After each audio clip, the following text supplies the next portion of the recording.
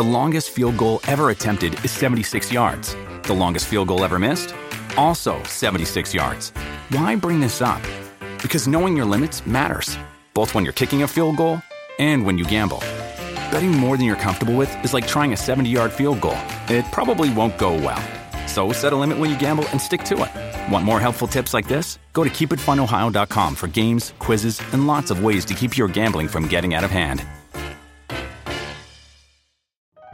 Hello all, Eric Rivenes with the Most Notorious podcast here. Each week I interview an author or historian about a historical true crime, tragedy, or disaster. Subject matter ranges from gunslingers to Gilded Age murder to gangsters to fires to pirates to wild prison breaks. My guests bring their incredible knowledge directly to you. Please subscribe to Most Notorious on your favorite podcast app. Cheers and have a safe tomorrow. Hello and welcome to Sleep Cave with me, Christopher Fitton. This week I've been invited to a Burns Night. It's a celebration of the Scottish poet Robert Burns, where people remember his poetry and also celebrate Scottish culture. With that in mind, I decided to read a couple of Scottish mythical tales out on the podcast. I really hope you'll enjoy them tonight. And let's begin. The Fairies of Merlin's Crag. About 200 years ago, there was a poor man working as a labourer on a farm in Lanarkshire. He was what is known as an Ora man. That is, he had no special work mapped out for him to do, but he was expected to undertake odd jobs of any kind that happened to turn up. One day, his master sent him out to cast peats on a piece of moorland that lay on a certain part of the farm. Now this strip of moorland ran up at one end to a curiously shaped crag known as Merlin's Crag, because, so the country folk said, that famous enchanter had once taken up his abode there. The man obeyed, and being a willing fellow, when he arrived at the moor, he set to work with all his might and main. He had lifted quite a quantity of peat from near the crag when he was startled by the appearance of the smallest woman that he had ever seen in his life. She was only about 2 feet high, and she was dressed in a green gown and red stockings, and her long yellow hair was not bound by any ribbon, but hung loosely round her shoulders. She was such a dainty little creature that the astonished countryman stopped working, stuck his spade into the ground, and gazed at her in wonder. His wonder increased when she held up one of her tiny fingers and addressed him in these words: "What wilt thou think if I was to send my husband to uncover thy house? You mortals think that you can do aught that pleaseth you." Then, stamping her tiny foot, she added in a voice of command, "Put back that turf instantly, or thou shalt rue this day." Now the poor man had often heard of the fairy folk, and of the harm that they could work to unthinking mortals who offended them. So in fear and trembling he set to work to undo all his labour, and to place every divot in the exact spot from which he had taken it. When he was finished, he looked round for his strange visitor, but she had vanished completely. He could not tell how nor where. Putting up his spade, he wended his way homewards, and going straight to his master, he told him the whole story and suggested that in future the peats should be taken from the other end of the moor. But the master only laughed. He was a strong, hearty man, and had no belief in ghosts or elves or fairies, or any other creature that he could not see. But although he laughed, he was vexed that his servant should believe in such things, so to cure him, as he thought of his superstition, he ordered him to take a horse and cart and go back at once and lift all the peats and bring them to dry in the farm steading. The poor man obeyed with much reluctance and was greatly relieved as weeks went on to find that, in spite of his having done so, no harm befell him. In fact, he began to think that his master was right, and the whole thing must have been a dream. So matters went smoothly on. Winter passed, and spring and summer, until autumn came round once more, and the very day arrived on which the peats had been lifted the year before. That day, as the sun went down, the Oreman left the farm to go to his cottage, and as his master was pleased with him because he had been working very hard lately, he had given him a little can of milk as a present to carry home to his wife. So he was feeling very happy, and as he walked along he was humming a tune to himself. His road took him by the foot of Merlin's Crag, and as he approached it, he was astonished to find himself growing strangely tired. His eyelids dropped over his eyes as if he was going to sleep, and his feet grew as heavy as lead. "I will sit down and take a rest for a few minutes," he said to himself. The road home never seemed so long as it does today.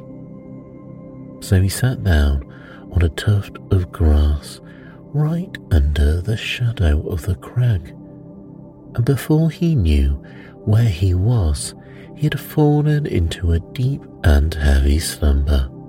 When he awoke, it was near midnight, and the moon had risen on the crag, and he rubbed his eyes, when by its soft light he became aware of a large band of fairies who were dancing round and round him, singing and laughing, pointing their tiny fingers at him and shaking their wee fists in his face.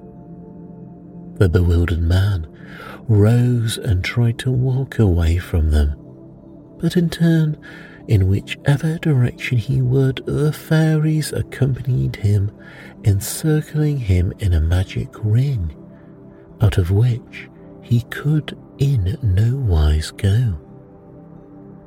At last they stopped, and with shrieks of elfin laughter, led the prettiest and daintiest of their companions up to him, and cried, tread a measure, O man, then wilt thou not be so eager to escape from our company." Now the poor labourer was but a clumsy dancer, and he held back with a shamefaced air. But the fairy who had been chosen to be his partner reached up and seized his hands, and lo, some strange magic seemed to enter into his veins. For in a moment he found himself waltzing and whirling, sliding and bowing, as if he had done nothing else but dance all his life. And the strangest thing of all, he forgot about his home and his children, and felt so happy that he no longer had the slightest desire to leave the fairies' company. All night long, the merriment went on. The little folk danced and danced as if they were mad, and the farm man danced with them, until at last a shrill sound came over the moor. It was the cock from the farmyard, crowing its loudest to welcome the dawn. In an instant, the revelry ceased, and the fairies, with cries of alarm, crowded together and rushed towards the crag, dragging the countryman along in their midst. As they reached the rock, a mysterious door, which he never remembered having seen before, opened in it of its own accord, and shut again with a crash as soon as the fairy host had trooped through. The door led into a large, dimly lighted hall full of tiny couches, and here the little folk sank to rest, tired out with their exertions, while the good man sat down on a piece of rock in the corner, wondering what would happen next. But there seemed to be some kind of spell thrown over his senses, for even when the fairies awoke and began to go about their household occupations, and to carry out certain curious practices which he had never seen before, and which, as you will hear, he was forbidden to speak of afterwards, he was content to sit and watch them, without in any way attempting to escape. As it drew toward evening, someone touched his elbow, and he turned round with a start to see the little woman with the green dress and scarlet stockings, who had remonstrated with him for lifting the turf the year before, standing by his side. "The divots which thou tookest from the roof of my house have grown once more," she said, "and once more it is covered with grass. So thou canst go home again, for justice is satisfied. Thy punishment hath lasted long enough, but first thou take thy solemn oath never to tell to mortal ears what thou hast seen whilst thou hast dwelt among us." The countryman promised gladly, and he took his solemn oath. When the door was opened, he was at liberty to depart. His can of milk was standing on the green just where he had laid it down when he went to sleep, and it seemed to him as if it were only yesternight that the farmer had given it to him. And when he reached home, he was speedily undeceived, for his wife looked at him as if he were a ghost, and the children whom he had left wee, toddling things, were now well-grown boys and girls, who stared at him as if he had been an utter stranger. "Where hast thou been these long, long years?" cried his wife, when she had gathered her wits and had seen that it was really he, and not a spirit. "And how couldst thou find it in thy heart to leave the wee bairns and me alone?" and when he knew that the day he had passed in fairyland had lasted 7 whole years, and he realized how heavy the punishment had been which the wee folk had laid upon him.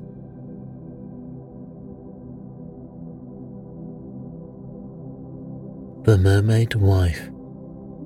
A story is told of an inhabitant of Unst in the northern Shetland Isle, who, in walking on the sandy margin of a Voe, saw a number of mermen and mermaids dancing by moonlight, and several seal skins strewed beside them on the ground. At his approach, they immediately fled to secure their garbs, and taking upon themselves the form of seals, plunged immediately into the sea. But as the Shetlander perceived that one skin lay close to his feet, he snatched it up, bore it swiftly away, and placed it in concealment. On returning to the shore, he met the fairest damsel that ever gazed upon the mortal's eyes. Lamenting the robbery by which she had become an exile from her submarine friends and a tenant of the upper world, vainly she implored the restitution of her property. The man had drunk deeply of love and denied her, but he offered her protection beneath his roof as his betrothed spouse. The merlady, perceiving that she must become an inhabitant of the earth, found that she could not do better than accept of the offer. This strange attachment subsisted for many years, and the couple had several children. The Shetlander's love for his merwife was unbounded, but his affection was coldly returned. The lady would often steal alone to the desert strand, and on a signal being given, a large seal would make his appearance, with whom she would hold in an unknown tongue an anxious conference. Years had thus glided away when it happened that one of the children, in the course of his play, found concealed beneath a stack of corn a seal skin, and delighted with the prize, he ran with it to his mother. Her eyes glistened with rapture. She gazed upon it as her own, as the means by which she could pass through the ocean that led to her native home. She burst forth into an ecstasy of joy which was only moderated when she beheld her children, whom she was now about to leave, and after hastily embracing them, she fled with all speed towards the seaside. The husband immediately returned, learned the discovery that had taken place, ran to overtake his wife, but only arrived in time to see her transformation of shape completed, to see her in the form of a seal bound from the ledge of a rock into the sea. The large animal of the same kind with whom she had held a secret converse soon appeared, and evidently congratulated her in the most tender manner on her escape. But before she dived to unknown depths, she cast a parting glance at the wretched Shetlander, whose despairing looks excited in her breast a few transient feelings of commiseration, "Farewell," she said to him, "and may all good attend you. I loved you very well when I resided upon earth, but I always loved my first husband much better."